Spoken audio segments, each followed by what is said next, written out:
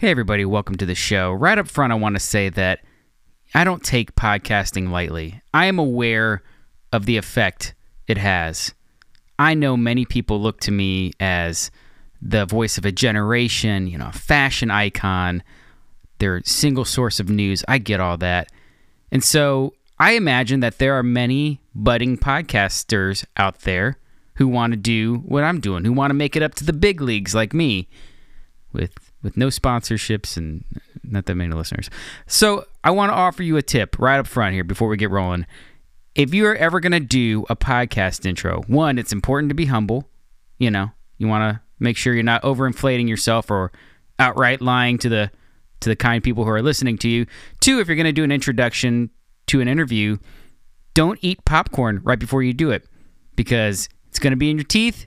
You're going to be feeling it. It's going to disrupt your flow. You're not even going to be able to stay on topic probably. Oh, so today we have, this is part 2 of the one recording session I did with Jeffrey Goodman. And like I said in the last episode with him, wouldn't you know it, pastors can be long-winded. I was shocked too. No, I don't blame him. I blame me. I really enjoyed conversation. It was nice to just hang out. He doesn't really ever acknowledge me when I'm at church with him on Sundays. It's more just like that guy that he's trying to avoid. You make eye contact with people and you're like, really hope that guy doesn't come over and talk to me. And here he comes. That's me to Jeffrey, I think. So I was just happy to have him in my garage and locked in, slashed the tires on his car, and he couldn't leave. So we did an extended episode, and this is part 2 because if you haven't listened to part 1, you should start there because you really get to know the man, his views, his heart, and then I think it will really help you understand the discussion topic today and some of the things we talk about. Understand him first. You might know me, you might not know me at all. If you don't know me, hey, what's up? Thanks for listening. But I think that's a great first place to start. But today we're going to talk about the church, where it sits in America, what things we've maybe failed at, things we hope it to be. As you probably know, if you've read my book Unbalanced, I talk a lot about the American church, and what I tried to do with that was offer critique because I feel like it deserves critique, but also offer my encouragement because I am in the church. I'm an American Christian, whatever you want to label me as, but I'm an advocate for the American church, but I also acknowledge where it's fallen short. So that's what we're going to talk about today. I hope you hear the heart behind it. I just really want to talk to Jeffrey about this. I think he really does a good job of navigating our church, at least for my time being there, through some pretty tricky, crazy stuff. We're in the shadow of D.C. out here, so there's a lot of stuff that happens in D.C., and there's a lot of different dissenting views in our own congregation. So I really just have come to respect him and admire him. So I wanted to talk to him about that and see what he had to think. So I hope you enjoy it. Hope you're challenged. And you might not agree with everything. That's totally okay. That's what we're here to do. Have a good discussion and love each other in the end. So let's get to it.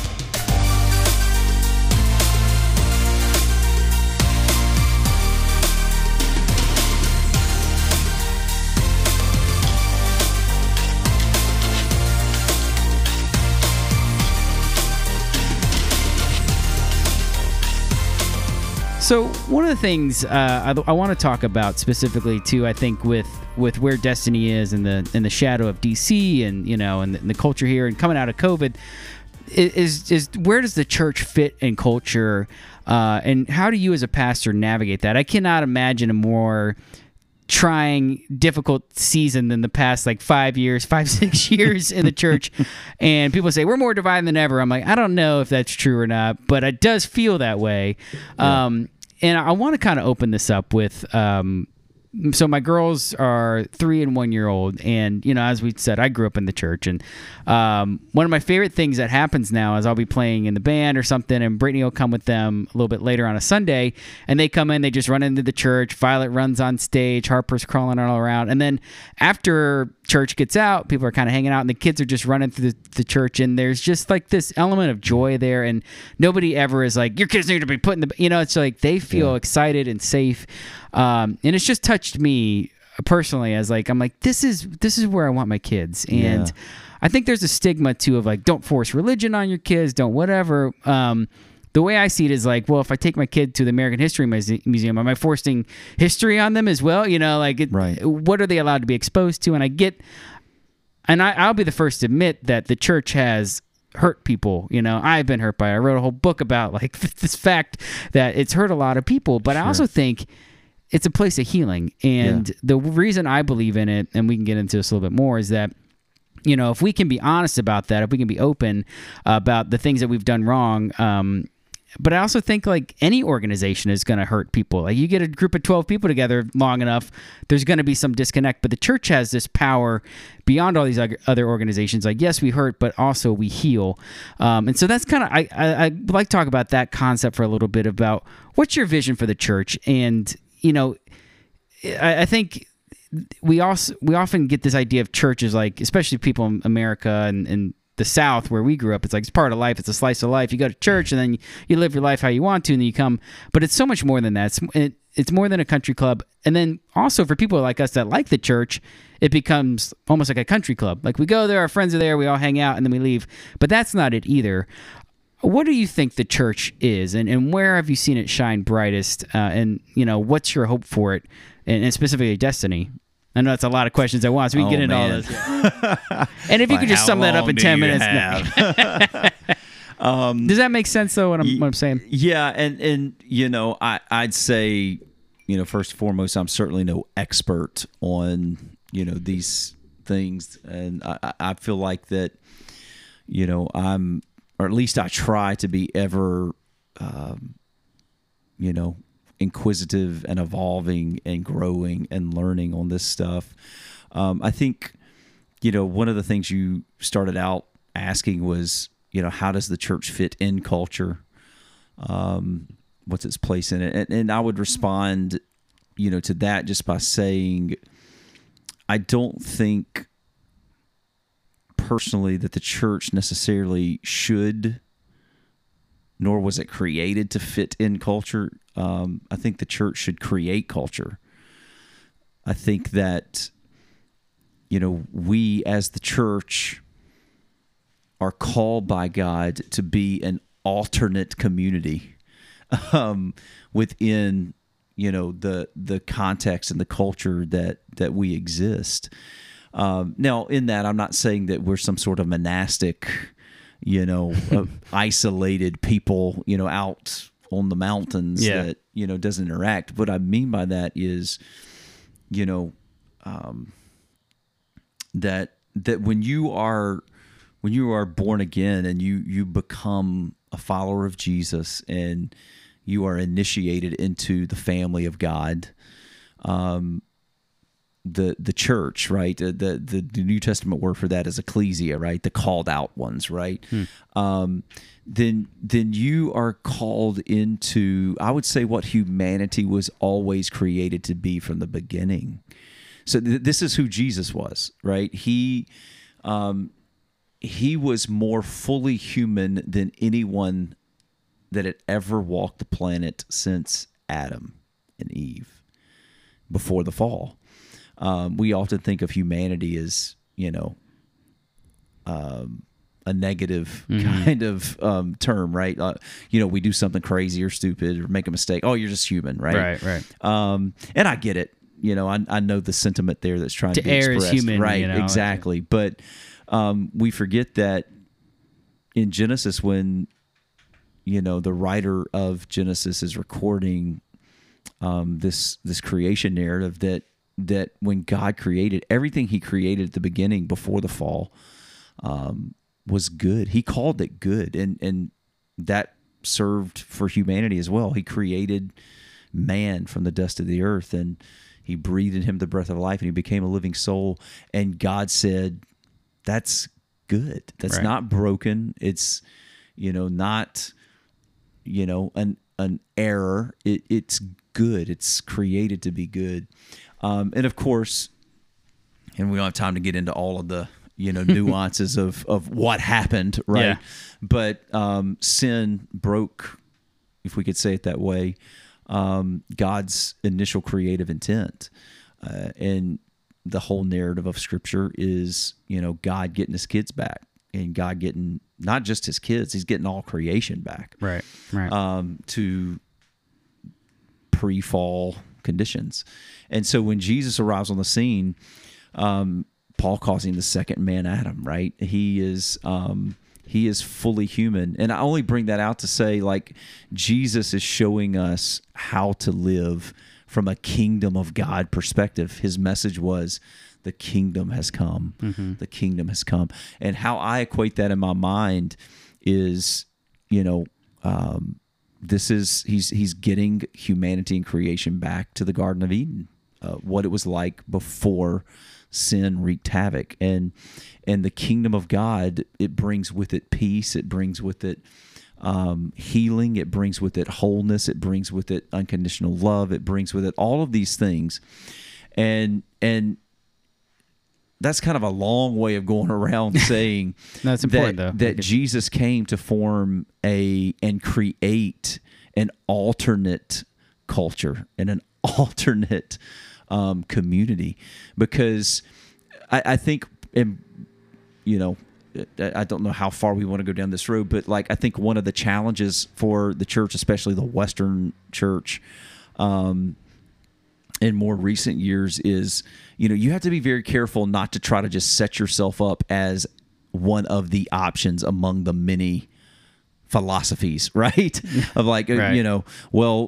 Our tribe, we, believe X, Y, Z, and, we align with, this particular viewpoint or this particular aspect of culture and community. Yeah. When, if you start from that perspective, and to be honest with you, I think in the Western church, not all of it, but, some of, the, various factions of it has been co-opted, by not kingdom of heaven perspectives, but kingdom of this world perspective. Well, we have the luxury of options here. Right. I think if you're dealing with the Acts church, the early church, there's one church in that town, or it's meeting at somebody's home. Yep. That. Well, I don't like the songs. Well, deal with it. This is your only option. We're here. It's we look at it basically like we're looking at apartments. And I get that, because I'm I don't want to go to church where I'm bored out of my mind or I hate every song. Yep. So I get that, but I do think it bleeds into our thinking this is about me and not Right. not that I'm here for the church or for God. Yeah. And so I think, where sometimes the church, and again, who am I? I'm no one to critique, but again, this is just off the editorial page and talking through this whole idea.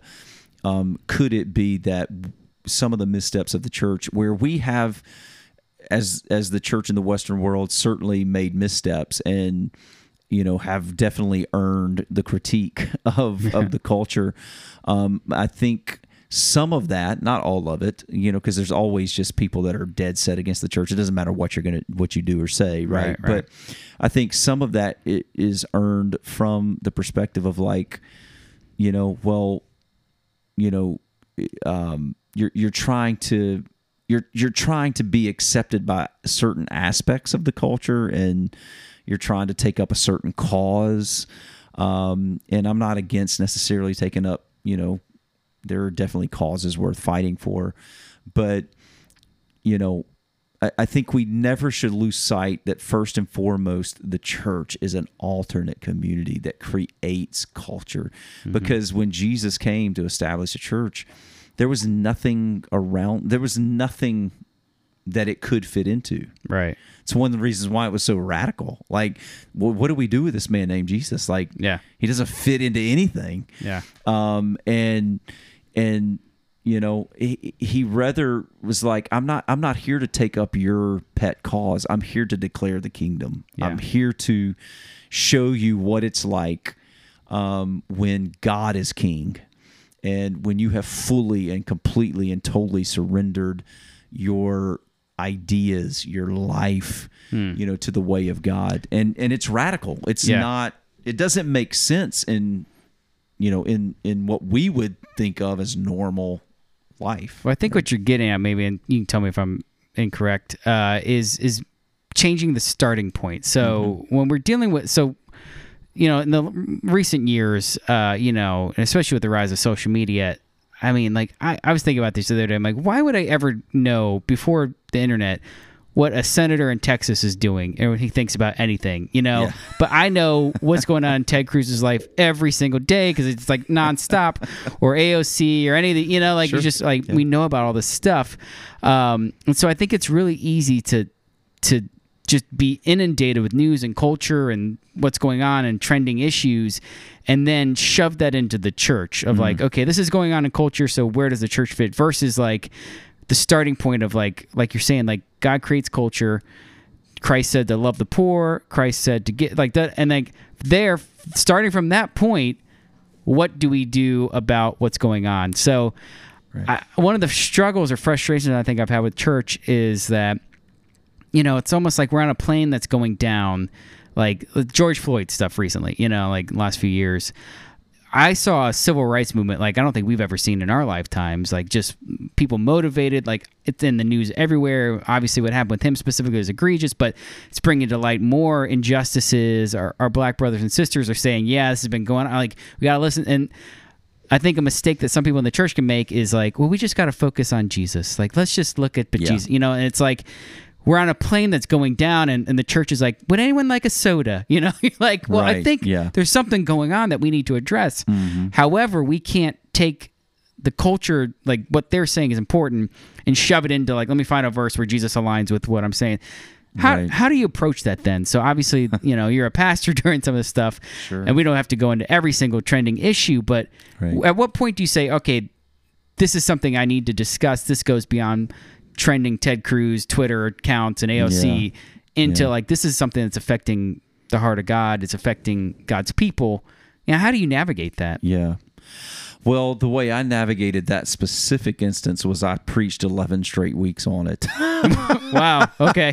So, you know, and I'm not saying that's the right way. Probably but, lost some members. you could say that. Yeah. Yes, I did. And, but it was one of those moments where I felt like, look, if you know, anyone is going to walk or whatever over something, like, this is a hill I'll die on. And, you know, you have to be very careful. It's like you said, because whether it's whatever issue you're talking about, like, you have to be careful not to get sucked into the cultural narrative. Yeah. Because, you know, obviously everyone, especially from a political perspective, sees their moments to seize advantages in terms of power and, Right. you know, talking points. And so it's very easy to kind of get labeled with that or caught up in that if you're not careful. And you get assigned a side if you say something. Absolutely. Everybody's picked out. Well, if you say this version, it means that you're on Right. team left. If you say this line, it means you're on Right. team right. And God forbid you say something that somebody doesn't agree with, you know, and they assign a label to every word is dissected. Yeah. Every word is dissected, and every word has a meaning. And the meaning, you know, is contingent upon the filter through which the hearer is hearing it, right? Right. And so, you know, I could say something and someone hear it and their filter's telling them I'm saying something completely the opposite of what I'm actually saying. Right. And so, you know, I don't know that I handled that particularly well, whether it's that or any issue, but I do know that, you know, my job and what I try to do, and I'm not saying I've been successful at all times, but I try to just always, to the best of my ability, filter my thoughts and my words through the scripture. I think everything has to go through Jesus. Everything has to go through Jesus. And that seems real simple, but when you really study Jesus, that's very hard. Well, what did he say? He's like, I came to bring not peace, but a sword. Right. You know, what do you do with that? It's like, Jesus is nice there. I'm like, Jesus really cares about the rich people. You know, like, yeah, he does, but he Yeah. also cares about poor. And, you know, kind of a personal story. A couple of weeks ago, I was just kind of walking, and kind of like we talked about in the last episode of just these God moments. And I felt like God, like I wrote some blogs during the George Floyd stuff, and like I was talking to my friends and like did podcasts about it. I'm like really moved by this, and maybe part of that was like guilt of like, oh, I should have been doing something about this years before, you know. But a lot of it came from just being, I think, moved by the Holy Spirit and moved by my friends. And some people didn't like it. They're like, this is the most racist thing I've ever read. I'm like, really? Like, you can show me some other stuff you've read. I'm sure it's like Sure, a little bit yeah. worse. Anyway, so but I didn't enjoy that. I didn't love like, oh yeah, like there's my Facebook post is blowing up into something I didn't design at all. I was just trying to make a statement, and I hated it. I'm like, Brittany was sitting on the couch one time with me, and I was reading a comment. She's like, I can hear your heartbeat, like you're racing. Yeah. I'm just like, I can't. Like, I'm just not built for this. I'll never be on, a cable news show arguing with somebody. But felt like the Lord told me, He's like, you are not a divider, you are a uniter. Yeah. But sometimes in order to unite, you're going to have to say things that divide people. Yeah. And that just made a lot of sense to me. It's like, and it gets, I think, to what you're saying, it's like the lens of Jesus, like, how do I filter this through him? And I think that's like, and so what you're saying is like, you look at like a Ben Shapiro or I'm trying to think of a liberal version of that. I'm trying to play both sides here. Like what they do is kind of like they talk on Twitter nonstop, and it's like they're motivating you to get you angry. Like they're inciting you. They're trying to bring out things because you're going to click their stuff, and it's going to make you angry. And the angrier you get, it's going to keep you coming back for more. And that's their brand. Yeah. Whereas Jesus is saying, like, I am here to speak love. It's a different starting point of like the goal of this is to preach you the truth, and that you would change, and that you would see the least of these, that kind of thing. And I think it's that starting point. It's a tiny shift. It goes to that counterculture kind of community, that we were talking about, right? It's, everything from the kingdom of God perspective is just flipped upside down in the terms of the way that we are naturally wired to see the world. Yeah. So one of the things that I loved about Jesus, and that I think that we can certainly learn from, and again, not that you get it right all the time, but whenever there were plenty of times that people tried to suck him into the cultural debates of the day. Yeah, right? That's right. They wanted him to pick a side, right? Whether it's they drag a woman from the bed of adultery and throw him at his feet and say, hey, the law of Moses says this in black and white. What do you say? Right. Or, the rich young ruler comes and says, what does it take to inherit eternal life? Yeah. And who's my neighbor? All of these, the lawyer who tried to, trip him up and pose a question, to him. And Jesus, like in so many of these instances, he wouldn't take the bait. Yeah, you're right. He would not engage in the conversation in the way in which the norms of the culture had traditionally done so and were currently doing. He would rather come at it from a kingdom of God perspective. Like the story of, these people that drag a woman from the bed of adultery to Jesus's feet and, say, hey, the law of Moses says, we should stone her. What do you say? Jesus would just refuse to engage in the cultural norms in terms of the conversation of the day. Like he wouldn't take the bait. He wouldn't let them bait him into, approaching the issues from the traditional kind of cultural aspects, right? Yeah. He would come from a kingdom of God perspective, and he would say, well, actually, whoever's got sin, without sin, let them cast the first stone. And so Jesus would often, respond to these highly tense and highly controversial topics with more tension.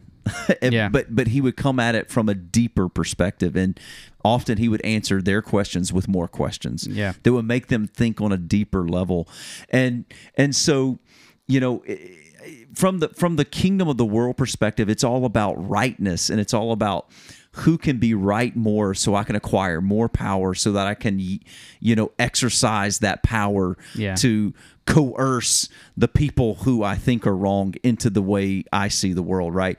And Jesus is saying, actually, power is not about coercing the other. Power is about serving the other. Right. It's about this relinquishing your power. This is how the kingdom of God works. Yeah. This is why, people had such a hard time with his message, and he was rejected by so many because this is not the way the world works. This doesn't make sense. Like, the Messiah is not supposed to willingly surrender himself and allow himself to be crucified. The Messiah is the one that wields the sword and leads the rebellion, right? Right. And so Jesus, early on in his ministry, in Matthew 5, 6, and 7, he's preaching the Sermon on the Mount, and he's preaching the way of the kingdom of God. And he's not preaching this because this is what's going to win the argument in the culture. Mm-hmm. You know, if someone strikes your cheek, like, turn the other. You know, if someone asks for your, you know, shirt, give him your coat also. Someone wants you to carry his pack a mile, you carry it 2 miles. This is not the way that you win the trophy in the world in which you're surrounded by. It's not the culture you live in. But Jesus is rather teaching that this is just the way the kingdom of God is. And I think that's why it's impactful and effective, because you can't box it in. Mm-hmm. You know, I just finished Martin Luther King's book, Why We Can't Wait, which I recommend. I just read it for the first time this year, and I'm like, you should read that before you read any other books on civil rights or anything like that. But, you know, he talked about, obviously, the nonviolent protest and why this was powerful is, like, because you can't hurt us. Because like you said, like, the expected response is, if we punch you, you're going to punch us back, and then we got you, because look, you know. And so I think it's like, you know, you look at how, you know, you might want to go about taking back power. Like, why don't you go storm the Capitol, see how that works out, you know, or burn down your city block, and do you really get what you want, you know, with the riot or with the insurrection or anything? No, you don't. And so it's like, even these ideas that we have, like, that culture has said these are right, clearly they don't get us the desired effect. And I think that the power of the church is that we're able to have these different ideas. First off, another topic is, I don't think we're as divided as we think we are. We're just, like, looking at the wrong, you know, hot topics. But the power of the church is that we come under the cross of Christ. And like you said, it's like, you got to be born again. It's like, well, I'm got these political views or whatever. Like, that's nice, but how is that going to spread the gospel? And so I think does that make sense of, like, that's where we can kind of come together? We all have to fall under this rule of Jesus and submit to him, submit to authority. That's countercultural but to submit to each other too. You know, we come in and we don't have to gain power that way through a political approach or through a trending approach or anything like that. And that's where when I see the church be effective, I'm like, you go on a mission trip with somebody, you could be a Republican and a Democrat, you're building a building together. It doesn't really matter what you think about whatever election. And I think we just get so, again, it comes back to the luxury of time and options in America that I think we kind of miss that. Yeah. No, it's so good. And, you know, you have to be very careful because everybody will pick your fights for you. Yeah. You know, everybody's got a fight they want you to enter into the ring on, right? And, you know, they're want to push you into a corner. And again, I'm not saying that there are not times and situations and circumstances to which we need to be very clear. Yeah. And we need to speak with a clear voice, right? As the church. But I'm just saying, you know, in a culture where there are landmines everywhere and everybody, it seems, has a point they want to make and a fight that they want to fight, and you know, they want to pull you in and suck you in because they want to know where you stand on this, so that they can either, like, champion you or crucify you. Like, right. Yeah, and you have to, number one, be careful of motive, you know, and then you have to be very careful not to be sucked into the conversation from, again, the perspective of, you know, whether it's political infighting or, you know, what end do you want me to engage in this? Right. You have to engage it to the best of our ability, right? From you know, the perspective of Jesus. And again, that's not to say that he didn't speak very directly to things that were very political in nature. Yeah. But you just can't take up any fight just to take up a fight. Yeah. Just to, you know, I'm going to draw a line in the sand and I'm going to, bless God, let him know where I stand on this. Right. You know, you have to be very careful when you do that because, you know, if you're not careful, you can be engaging it from a perspective other than a kingdom. Yeah. And imagine that's challenging for you to, you know, again, with our 24-hour news cycle, like we were never built for this much information. No, we weren't. And to process that and to know what's God telling you to speak out on, and obviously your goal is to comfort the afflicted and afflict the comfortable, like if your pastor never says anything that rubs you the wrong way or hurts you, and not maybe hurts the wrong word, but gets at you to change something, challenge. Yeah, you got to be challenged. So, how do you deal with all of that? I imagine sometimes you're prepping for something, you're like, ooh, this challenges me and this hurts me. And that's kind of how I feel about when I read the Bible. That's why I believe it's true, because I read stuff that I really don't like. There's parts where I'm like, God, I wish that wasn't in there. I wish this was in here. And but it hurts me. But to me, I feel like that it shows me like I'm not my own God in that sense of like, and I make a lot of stupid decisions, so I'm glad to know I'm not the end all be all. But how do you deal with that? How do you wrestle with comforting and challenging and choosing what your message is going to be? Yeah, it's that whole ebb and flow of, know, it takes everything to grow a plant, right? It takes the rain, it takes the sunshine, it takes pruning, it takes pampering, it takes all of that. I've killed a lot of plants, and I know this to be true. I would just say I wouldn't know. I do not have a green thumb, but it works that way. With us, I think I don't get it right all the time. I'll be very honest about that. Like I'm sure that there are plenty of times that I misstep on that, but I try to kind of filter everything through the motive of love. And I don't want that to sound trite or like an oversimplistic answer, but I want love to lead the way. I want Jesus to lead the way, and so sometimes that looks like I'm going to lovingly challenge you. And I think I actually a few weeks ago was preaching to the church, and I kind of addressed this a little bit because I knew I was going to say some things that challenged the way that we think, and I just kind of dealt with it from the front end of, hey, I've had people leave churches, places that I've pastored because I said something that challenged or made them uncomfortable, or and I just kind of tried to joke about it. I'm like, I get that because I say stuff that makes me uncomfortable. right, yeah. You know what I'm saying? Like, you said this earlier. The way of Jesus should challenge you, right? Like, if you're never challenged by the way of Jesus, you need to check the Jesus you're following, because man, there's some tough stuff. Yeah, there. Like the whole love your enemies thing. I'm like, I wish that wasn't in there, but that's tough, man. Yeah, and it's a countercultural way of living, and so we are programmed, in some sense by the surroundings and our environment to just kind of naturally see and flow a certain direction with our life, and the way of Jesus is kind of knocking on the door saying, hey.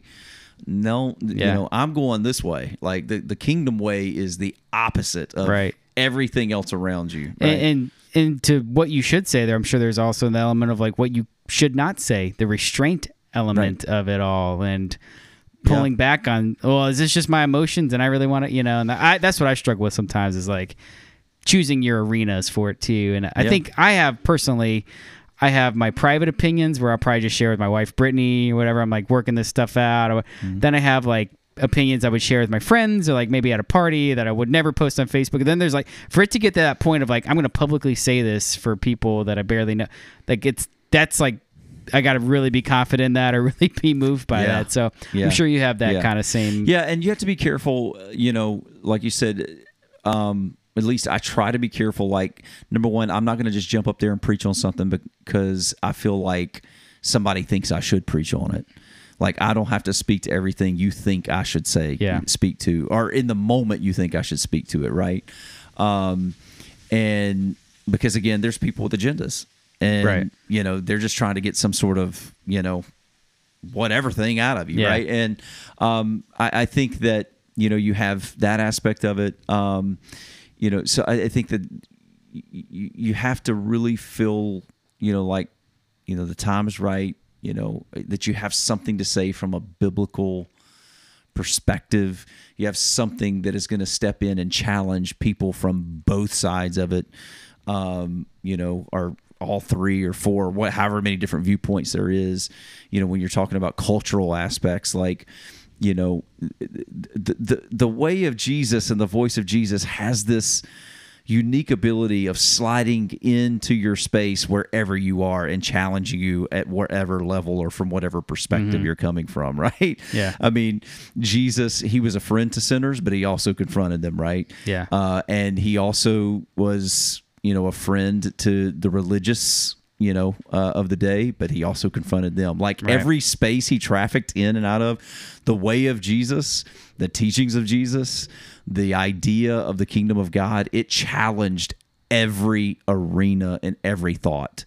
And, I think, where we've gone wrong in like where we are in society now is we think we can co-opt the way of Jesus. Yeah, I think you're right. We think we can arrest Jesus and make him fit into our side. And that's not the way Jesus works. And that's not the way the kingdom works. Right. He is Lord. Right. And that means something. That title, Lord, is weighty. And that means you don't get to do with him what you want to. Yeah. You submit to him. And as Lord, he's going to come into whatever space you're in, and you're going to be challenged. Yeah. From whatever perspective you're at. And he's not Lord unless you're willing to lay your life and your way at his feet. Yeah. And say, I surrender to that, right? So in terms of like a vibrant, effective church, what's your vision for your own church, and where do you think, like we talked about earlier, it's like, it's a safe place. It's a sense, in the sense of like, you got community there, you got people that love you got people that are going to see the potential that you might not see. Like there's that element of community. But what's the mission of the church? Where do you think maybe the American church specifically, since that's what we're most familiar with, is maybe dropping the ball? And what's your vision for Destiny? Well, I think, man, there's a lot to that. We probably don't have... And if we wrap it up in 2 minutes, it'll be... to get into all that. But I think, my vision, when I think about, the church that God has so graciously entrusted, me to, try to lead, I'm really lately have just been leaning into this whole idea of belonging and becoming and building. Like I'm preaching a series, have been for several weeks now, to our church. And I really do feel like it's formative in the life of our church.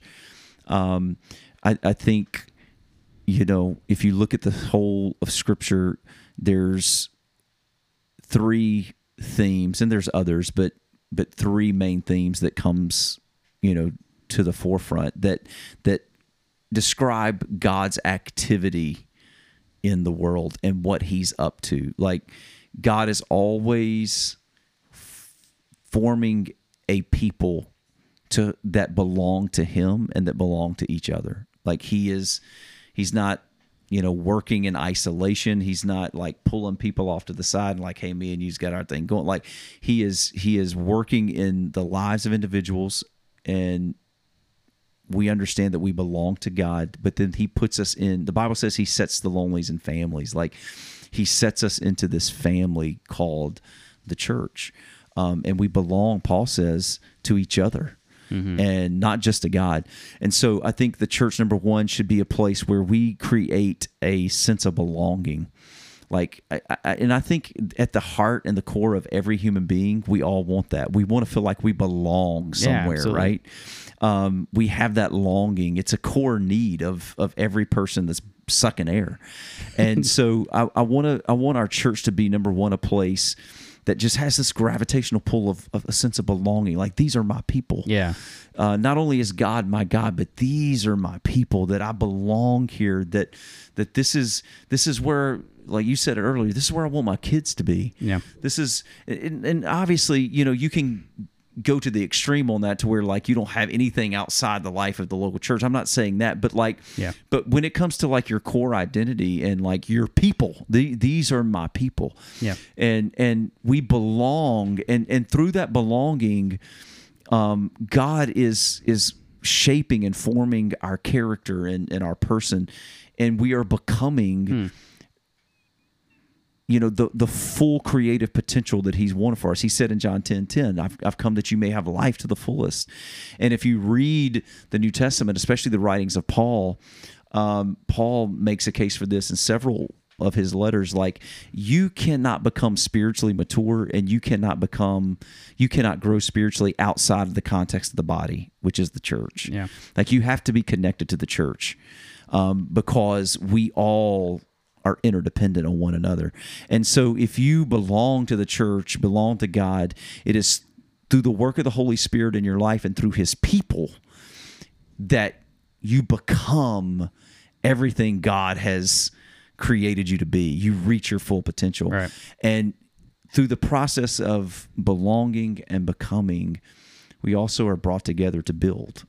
We build the kingdom of God on earth as it is in heaven. Mm-hmm. That we are called to a task greater than ourselves, and that is creating a space for more people to come and belong, for more people to come and be connected to reach as many people as we possibly can with the hope of Jesus Christ, with this alternate way of living and seeing the world, that you don't have to expend your time, effort, energy trying to step over people and step on people and slit throats on your way up to the top, so to speak. But no, you actually, the way to greatness is through service and through unconditional love and through all of these things that doesn't make sense to the natural mind in the world that we're created to live in. Yeah. But we have to think, it's easy for us to think like, oh, well, the world's never been as bad as it is now. This is the only world we know. Right. But exactly. I mean, you have to remember, like, the world in which Jesus lived and walked the earth, it was dominated by the Roman Empire. Yeah. You want to talk about blood and carnage and, I mean, it was vastly immoral. I mean, there was all kinds of stuff going on in the world in which Jesus lived. They just didn't have Twitter and Instagram and TikTok and all of those things. And so imagine how much more effective they would have been if they had because and I say that because I think sometimes we read again the teachings, the ideas of Jesus, and we think, that's just don't work in the world we live in. Well, try living in the world he was living in, right? Exactly. And I mean, Caesars were literally murdering their own sons to make sure that they retained power. So, I mean, it just was a wild, wild west, right? And so, I think that that's a long way of saying, like, I want to create. And to be honest with you, it's still formulated in my spirit. I'm preaching through it. I'm thinking through it. I'm praying through it. But when I think of the church and when I think of Destiny specifically, I want it to be this community of imperfect people that have found their people, that this is a place where you can belong. This is a place where you can sink your teeth into. This is a place where you want your kids. Mm-hmm. This is a place where you want your life. You want to know these people. You want to do life with these people because you found that through the work of the Holy Spirit in these imperfect people, you are becoming the greatest version of yourself that God created you to be. Yeah. And in that, you are with these people building something that's going to outlive you and outlast you and bring hope to people that are hopeless. I think that's the key. I mean, all three of those elements, belong, become, and build, they have their purpose. But I think build is maybe where I would say the church, the American church, falls short a lot of times. I think we have like the belong, like you're here, become, like, well, let's all grow, let's learn about, but the building factor, not across the board. I wouldn't like rate anybody. I wouldn't rate my own life, but to me, that's where I see the greatest growth potential as well is in building, is like ownership of like, how am I going to belong to something I have no ownership in? If it's like just catering to me, it's like I go to my restaurant, they know me, they give me, that's nice, but there's not really a sense of purpose there. So I think that's part of the role of pastors and those, that belong to a church, is how do we spurn one another on in good deeds, and how do we have an ownership? This is not just like country club. Like there's something to accomplish here, and I feel like in my own life, I want to just go and hang out with people I like, but there's a greater mission. And you said this on Sunday, I think, the church doesn't have a mission, the mission has a church. Yeah. Might be a great place to wrap up there, but can you like kind of close that out for us? Like what's your idea and thoughts behind that? Yeah. So, we as a church, we have a vision statement what do we see our church as? Like, we say it like this: we're a spiritual home that's rooted in the love of God and empowered by the Holy Spirit to reach all people with the hope of Jesus. But in terms of like our mission, and I'm not against forming or crafting mission statements. I mean, they serve a purpose, but I think like in some sense, at least for us, when we approach the table, it's like, okay, we can come up with a vision of like, who do we see ourselves as a church, and what does that look like, and who are we becoming? But in terms of mission and what we do, what we are supposed to be doing, that was given to us by Jesus himself, like Matthew 28, right? Yeah. Called the Great Commission. Right before Jesus ascends into heaven, he's looking at his disciples and he commissions them. He says, go make disciples and baptize them, right? That's the mission of the church. And Jesus says, this is what it's all about. Go make disciples. And so the mission's been given, and then he about 40 days later, right, or so, in an upper room, he establishes a church in the book of Acts in order to fulfill that very mission. And so, we say it a lot, and I'm not the one to originally coin the phrase. I can't remember. You can take credit. Nobody's going to know. Say it, but it's the church doesn't have a mission. The mission has a church. Like, Jesus didn't create a church and say, okay, well, now what am I going to do with this church? Exactly, right? No, I'm about reconciling the world into myself. I'm about, calling all my kids back home to me. That's the mission. And I'm going to make the church the vehicle through which that takes place. And so, I think as the church, that's just how we see it. Like, we don't have to craft a mission statement. We don't have to, from scratch. It's just like, go make disciples. This is what we're supposed to be doing. And what does that look like? I mean, the granular details we can, that's a whole nother podcast. But basically it's, I think Paul in one of his letters, he says, God is making his appeal through us. Like God has strategically positioned the church to be the one, the voice, the hands, the feet of Jesus that says, hey, all my lost kids, all my kids that are far from me, come back. Yeah. To the love of a Father that is unconditional, that loves you right where you are. You don't have to change a thing about yourself right now for the love of God to impact your life. And you can come back to where you always belong, bloody, beaten, bruised, broken. You still belong in the Father's house. And this is what the church is to do, is to love people back to God. I love that. I think that's spot on. And like you said, and Paul said, we are Christ's ambassadors. And I think about this sometimes driving through DC, you see where this ambassador lives, and you have the embassy here. We are the representatives of Christ, and I would love. And that's another thing I disagree with God on, or Jesus on in the Bible. I'm like, why'd you do the church with humans? You could have just split the sky open. It'd been a much better altar call.